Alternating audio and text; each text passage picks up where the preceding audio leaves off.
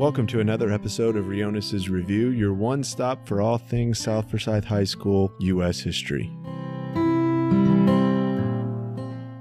Today marks the start of a new unit, so hopefully everyone enjoyed their homecoming weekend this past weekend and enjoyed the festivities on Friday with me and Coach Freelo having our first game day over on the 585 podcast. So the game went well, a big win for the War Eagles, so that was nice.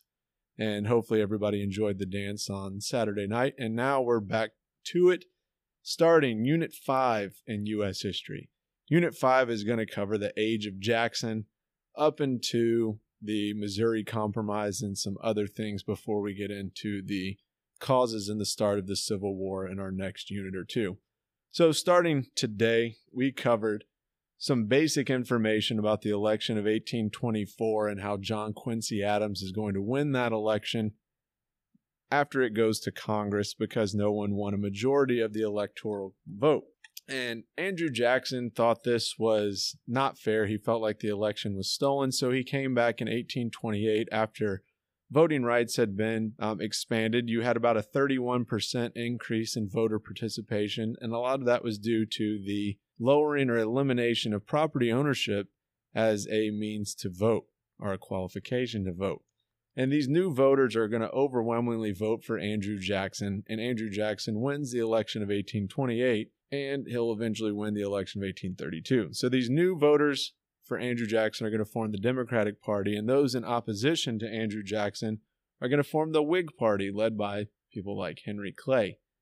And so we then discussed how Andrew Jackson was angry about losing the election of 1824. He wins the election of 1828, and he's going to develop a system called the spoils system, and that goes along with the phrase, to the victor goes the spoils. And to simply put it, Andrew Jackson won the election, and he used his abilities as president to give his friends jobs. Now, what this leads to is an era where government jobs are filled by people that are political friends and not necessarily the most qualified people to run it. So you have people in government positions and running jobs that probably should not be there.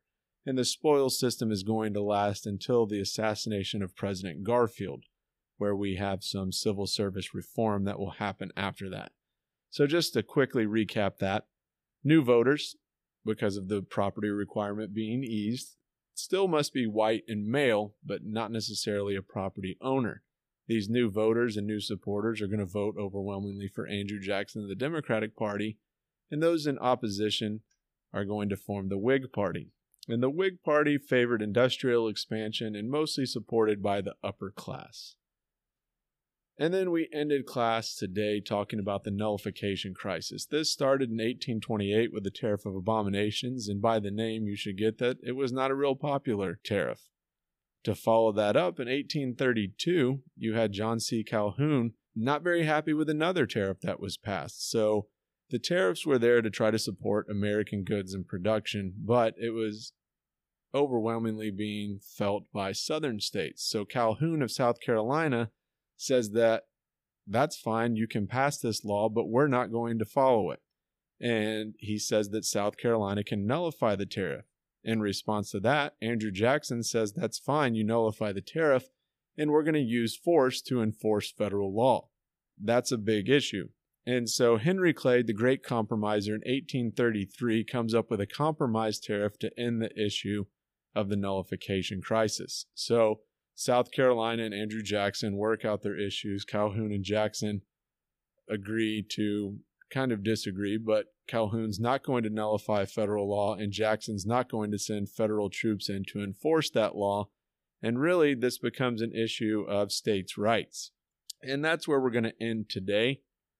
Tomorrow, we're going to move into Indian removal and some other issues as far as the expansion of the West when we talk about the American system. So that does it for today. Hope you enjoyed the episode and the quick review. And with that, make good choices. Go South Percent.